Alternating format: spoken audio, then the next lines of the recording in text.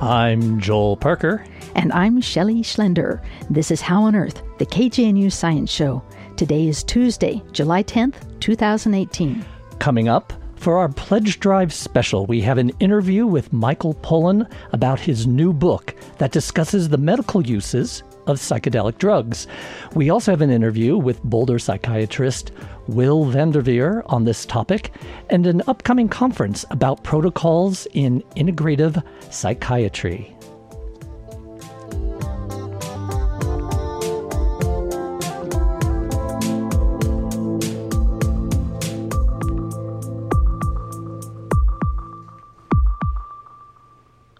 Today we have a special treat for you. Another look at Michael Pollan's New York Times #1 bestseller. Pollan's book is How to Change Your Mind, what the new science of psychedelics teaches us about consciousness, dying, addiction, depression, and transcendence. The New York Times calls Pollan's new book a brilliant and brave investigation into the medical and scientific revolution taking place around psychedelic drugs and the spellbinding story of his own life-changing psychedelic experiences. So we have a limited number of copies of this book available as a thank you gift for listeners who call 303-449-4885. Pledge your support to KGNU, or you can pledge, if you prefer, online at kgnu.org. Now here's a highlight from my interview with Pollan. It's Michael Pollan's response after I point out to him that the drugs such as LSD and magic mushrooms that he's talking about, well, they are illegal. Yeah, there is that. Although the drugs are being used in, clinical trials that are perfectly legal with government permission at places like Johns Hopkins and NYU. But yes, there's also legal activity that I describe in the book because at some point I realized I couldn't really do justice to the subject without having some experiences with these drugs, and I sought that underground since I couldn't get into the trials. But yeah, it is a departure in some ways. I've been writing about food, but my larger interest as a writer, and the reason I got into food in the first place, is I'm fundamentally interested in our relationship with the natural world, the way nature changes us and we change nature. So I've looked at food as one of the key engagements that humanity has with the natural world. We change nature more through our eating than almost anything we do. Yes, you're talking now about LSD and magic mushrooms as psychedelics that change our outlooks. And they come from nature. I mean, LSD is a synthetic drug, although it's derived from a fungus, the ergot fungus. Psilocybin comes from a mushroom that's very common and grows, all over North America and South America. Humans have been using plants and fungi to change consciousness for thousands and thousands of years.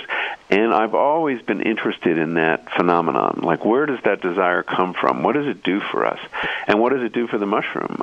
So in that sense, there's some continuity in the work. And the other continuity is my prevailing interest in the last few books has been about health. We have a diet that makes us very ill, and how might our diet help us deal with chronic disease and eliminate them? In the same sense, these psychedelics are now being used for health. They're being used in a therapeutic way to help people deal with anxiety and depression and addiction and the fear of death. Several of these drugs that many people think of as possibly making you crazy can actually make you more sane. Well, Michael Pollan, in your book, you burst through a number of misconceptions, including the fact that psychedelics are not really addictive in the way that we think of addictive drugs or alcohol. No, they're not drugs of abuse in the traditional sense. People do not form habits. I think the experiences are just simply too intense, and your first thought after a big psychedelic experience is not, where can I get some more? It's like, do I ever have to do this again? And, in the classic studies of rodents where they give them an option of administering more drugs to themselves with a lever or eating food, if the lever is delivering cocaine, they'll keep pressing it until they die. If you put LSD in that setup, they'll only do it once. They will never do it again. The drugs are not addictive, and they're also physiologically not very toxic. It's very hard to find a lethal dose of a classic psychedelic like LSD or psilocybin, whereas many of the drugs in your medicine cabinet, over-the-counter drugs, have a lethal dose. So they're not that hard on the body, but they can be hard on the mind. And people do get into psychological trouble. They have bad trips, and that can be some of the most terrifying experiences of your life if you're not with someone who can guide you or help you get through it. Well, Michael Pollan, you talk about that a great deal in your book, that there's a difference when you talk about the science of psychedelics. It's not the same as what we normally think of as science, where you take a pill or you do an experiment in a clean room with a bright fluorescent light. There's something called set and setting that the shamans seem to have known about forever when they were working with these. But we're not as comfortable saying it's scientific to put the right setting and protocols in to help somebody have, well, let's call it a good trip. Yeah, well, the power of reductive science, which is the prevailing mode of doing science in the West, is that you reduce everything to a single variable, the drug, say, and then you try to study what the drug does. And that usually means eliminating all other factors, such as the presence of a therapist, any kind of expectations, music, all that kind of thing. But in fact, that's not a very good way to study psychedelics because they are unusually subject to the influence of set and setting. Set is basically your mindset, your expectations going into the experience, and setting is your physical environment, and that has a profound effect. So to use these drugs in a way that's therapeutic, they've discovered that it must be in a guided situation. And you're right to stress the difference between that and what people probably think of when they think about people using psychedelics, which is taking a handful of mushrooms and going to a concert or getting an injection and sitting in a hospital room. Rather, there is at least one guide, and often two. They are trained therapists. They prepare you for the experience in advance in a couple of sessions often, telling you what to do if you get into trouble. If you encounter anything frightening, you should surrender to it. You shouldn't fight it. If you feel yourself dissolving, go with it. If you think you're going crazy, if you think you're dying, just go with it. Surrender is very important to not having a bad trip. Part of the study of this is to figure out what kind of protocols in a scientific mindset might help to improve the experience for things like, well, you list many of them in your book where the therapy seems to be potentially very powerful, such as helping somebody overcome alcoholism. That's one that you talk about quite a bit.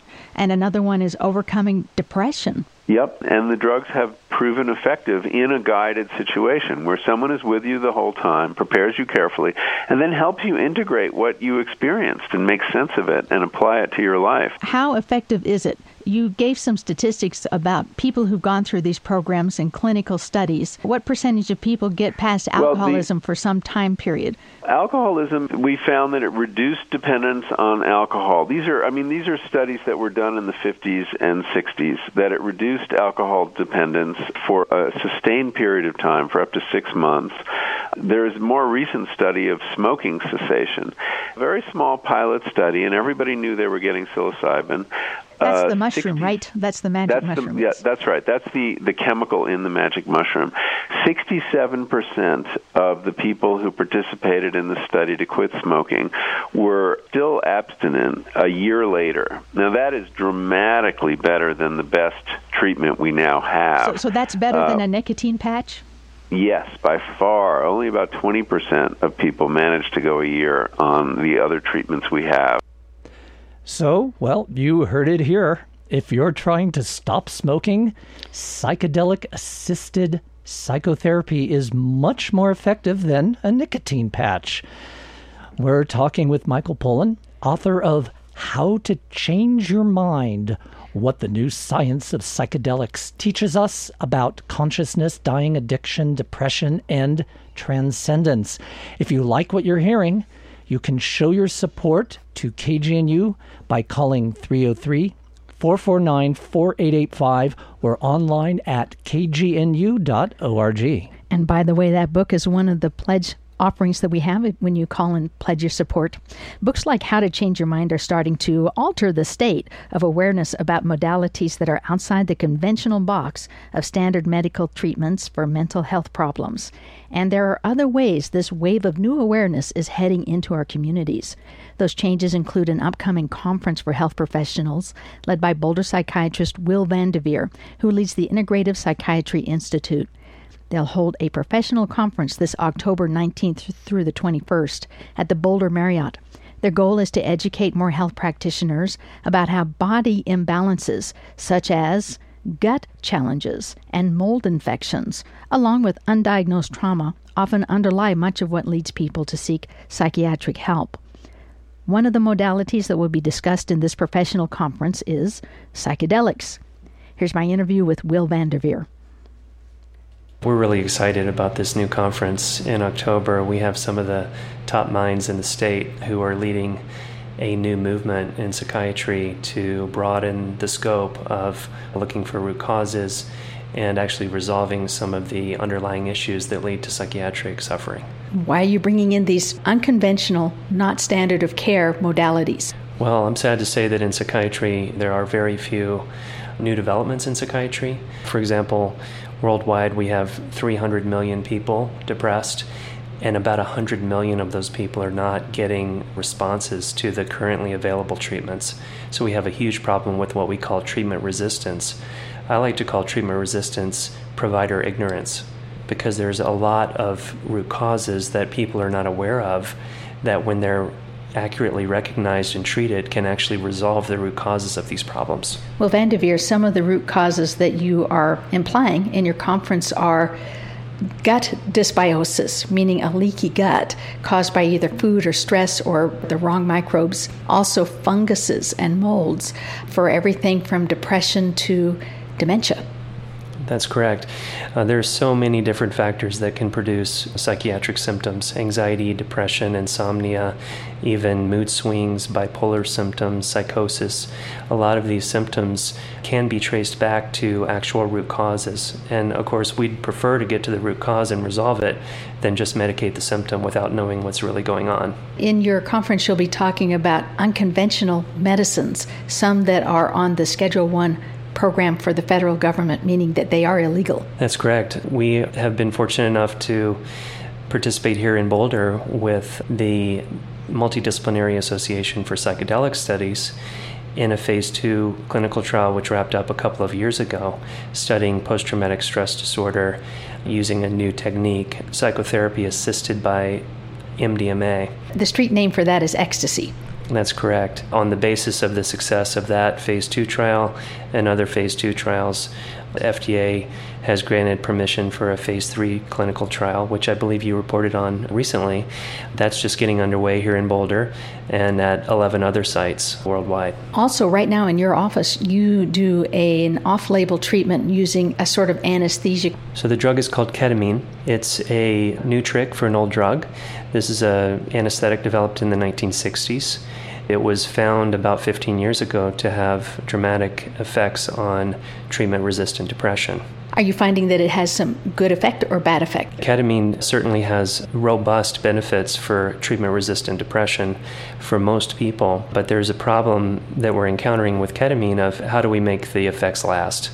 And so in my clinic, we're using psychotherapy in conjunction with ketamine in order to try to get at deeper psychological issues that may be underlying the chronic depression. So rather than take this drug every day and call us if you have extra problems in about 3 months, this is use this drug during therapy to see if we can do some healing. That's correct. When is your conference? October 19th through 21st in Boulder, Colorado. Who can come? This is a conference for any kind of practitioner. It's aimed at primarily prescribers, but certainly we are very excited to have nurse practitioners, physician's assistants, acupuncturists, physical therapists, psychologists, anyone who provides care to people with psychiatric symptoms. You have some speakers talking about medications, drugs, plants that are illegal in the United States. Is there any problem with talking about these at a professional conference? I don't think so. I think it's important for providers to recognize what's out there and what kind of research is happening. Certainly, none of us would want to do anything illegal or put any patients in harm's way. But we are seeing significant research in these areas, and Michael Pollan has been talking about that, of course, recently. And, we have too many people who are suffering for too long with the currently approved treatments. So I think we need to look outside the box. And is the box ready to open? Colorado is a leader in pushing the envelope. It's a great place for us to be working on new cutting-edge treatments. Time will tell if the box is ready to open, but I think we need more people working to open the box together. That was Will Vanderveer talking about the upcoming Integrative Psychiatry Institute conference taking place at the Boulder Marriott October 19th through 21st. So while it does look like a big change is up ahead for the legal use of psychedelic-assisted psychotherapy, right now there is plenty of shall we say, illegal experimentation with these drugs, and without trained therapists nearby to help someone who ends up on a bad trip. So today, in addition to the Michael Pollan book, How to Change Your Mind, we have a second book to offer for people who pledge their support to KGNU. That book is The Manual of Psychedelic Support. The subtitle is A Practical Guide to Establishing and Facilitating Care Services of Music Festivals and Other Events. You might call it a harm reduction resource aimed at people who end up having a bad trip while using psychedelics, for instance, at music festivals. Well, that's right. That's one purpose of this book, and it's a great offering here on our science show, Joel Parker. It may not sound like a science book to begin with, but it reads something like a very well-illustrated and psychedelically illustrated manual for EMTs is kind of how it reads. It is, and looking through it, it gives like a list of what things to bring to a music festival if you're going to be a care provider. Well, since we're talking about what things to bring to your radio right now are your telephones so that you can call 303-449-4885 and pledge your support to KGNU to support shows like How on Earth, the Science Show, and also to get one of these limited copies of these very cool books, How to Change Your Mind by Michael Pollan, and also this Manual for Psychedelic Support, which is really a gorgeous book provided to us by the Multidisciplinary Association for Psychedelic Studies, MAPS.org.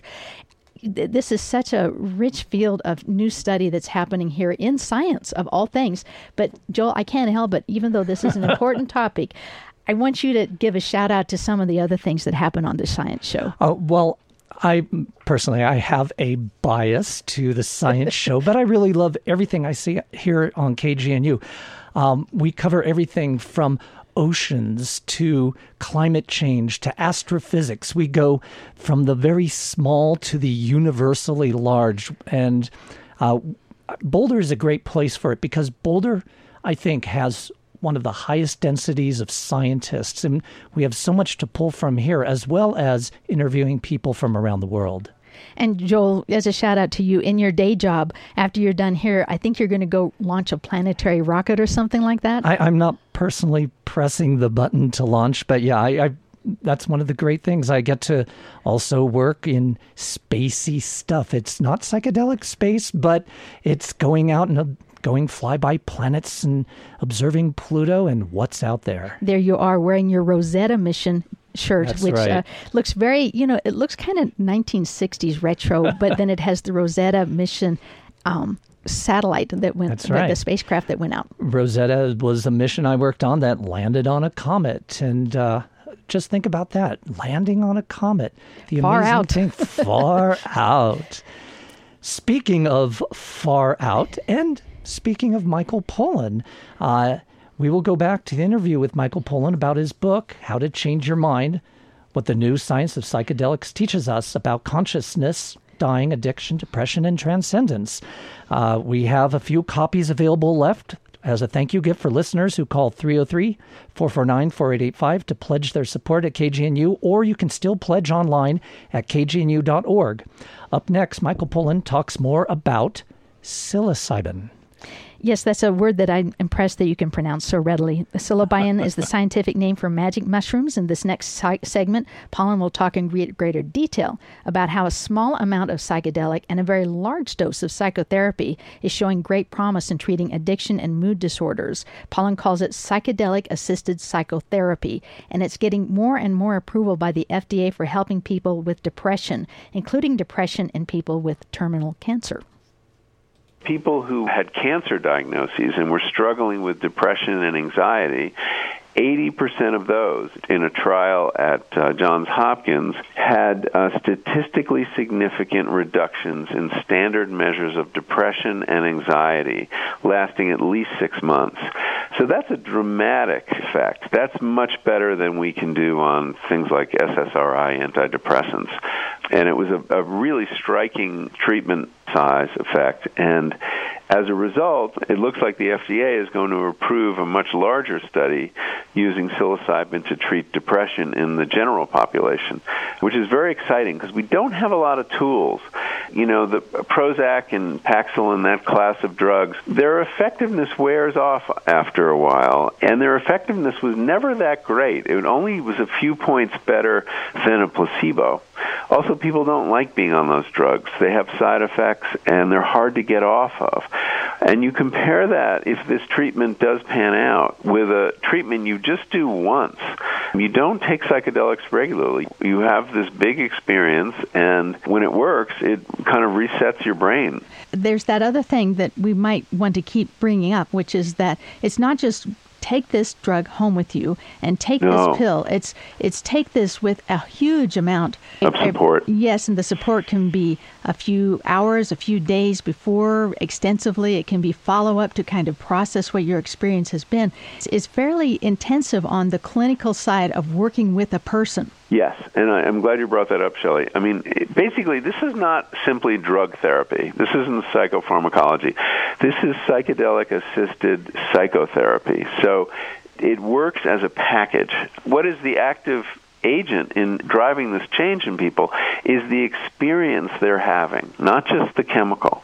And the experience is what is sometimes called a mystical experience. It is an experience of achieving a new perspective on life and reality that puts everything in a new light. It also involves the experience of your ego dissolving. You lose your sense of self and find yourself reconnecting with other things around you, whether it's people, and some people experience this incredible tidal wave of love, or it's connecting to your idea of the divine or to the universe. And that reconnection appears to be the really important therapeutic agent, because if you think about it, addiction, depression, obsession, these are very isolating illnesses. They trap us in our own minds, and we ruminate, and all we can think about is ourself or our next drink or next cigarette.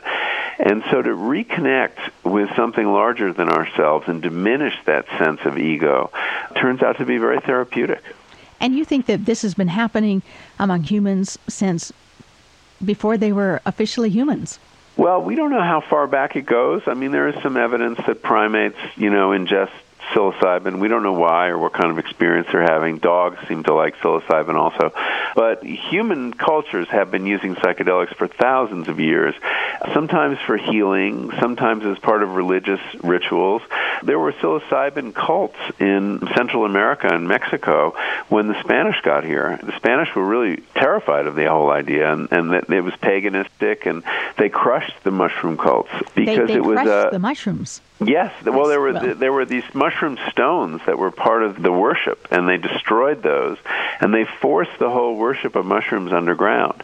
And the reason was that this was a sacrament that the indigenous peoples were using. They called it flesh of the gods, which is exactly what the Catholic sacrament is too, right? The bread and blood of Christ. But in some ways, the indigenous sacrament was superior because you actually could experience God directly on that sacrament. And whereas in the Catholic Church you needed faith to imagine that that was the body and blood of Christ. So it was very threatening to the church, and so the church suppressed these mushroom cults, and they went underground for 500 years. Well, Michael Pollan, you talk about that in the United States, too, that there was real research happening on the therapeutic and potential benefits of these psychedelic compounds in the 50s and in the early 60s, and then what was it? Do you blame more Timothy Leary, or do you blame the Vietnam War, or what do you blame?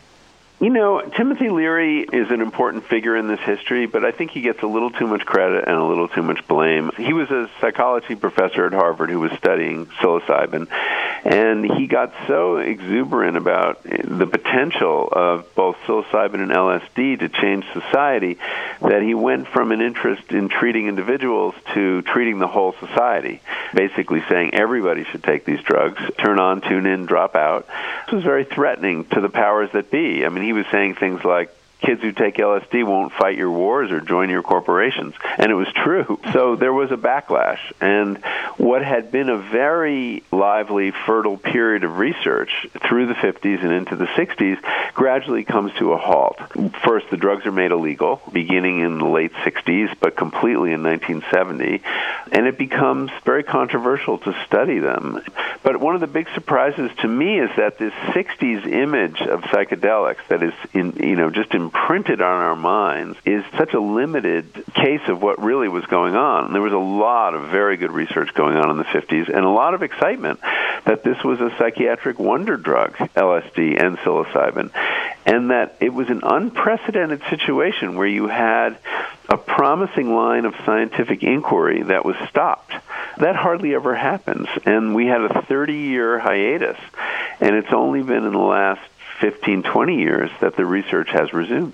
That's been an interesting 30 years because it's been dominated by the other kind of drug therapy, which is take these drugs, take them home, use them forever. Every day. And every now and day. then come back and check in with us, but you've got to take these drugs the rest of your life and forget about the therapy, forget about the context. What a contrast between two different systems. Yeah. Well, what's interesting about psychedelic therapy is, as some psychiatrists will tell you, psychotherapy went from being brainless, and it was all talk therapy and psychoanalysis, till the 80s. And then when we discovered these antidepressants, it became mindless, and all it was about was drugging the brain.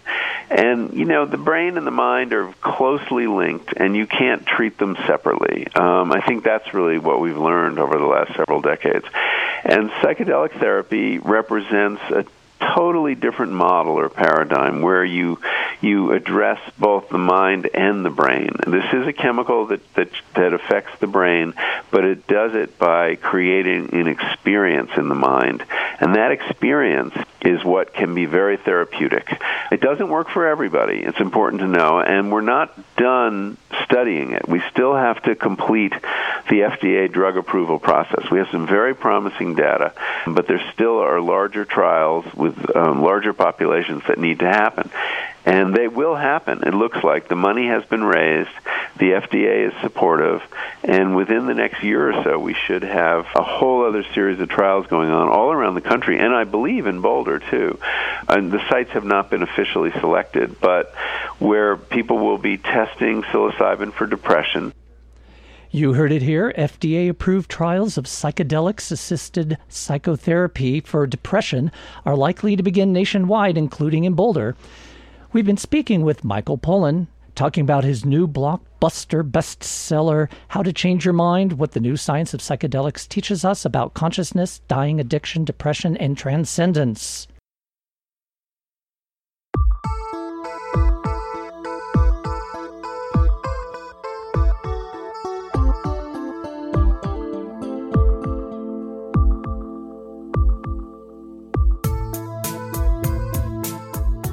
So if you didn't know already, you are listening to KGNU, Boulder, Denver, and Fort Collins. Thank you very much, Shelley, for your contributions here to How on Earth.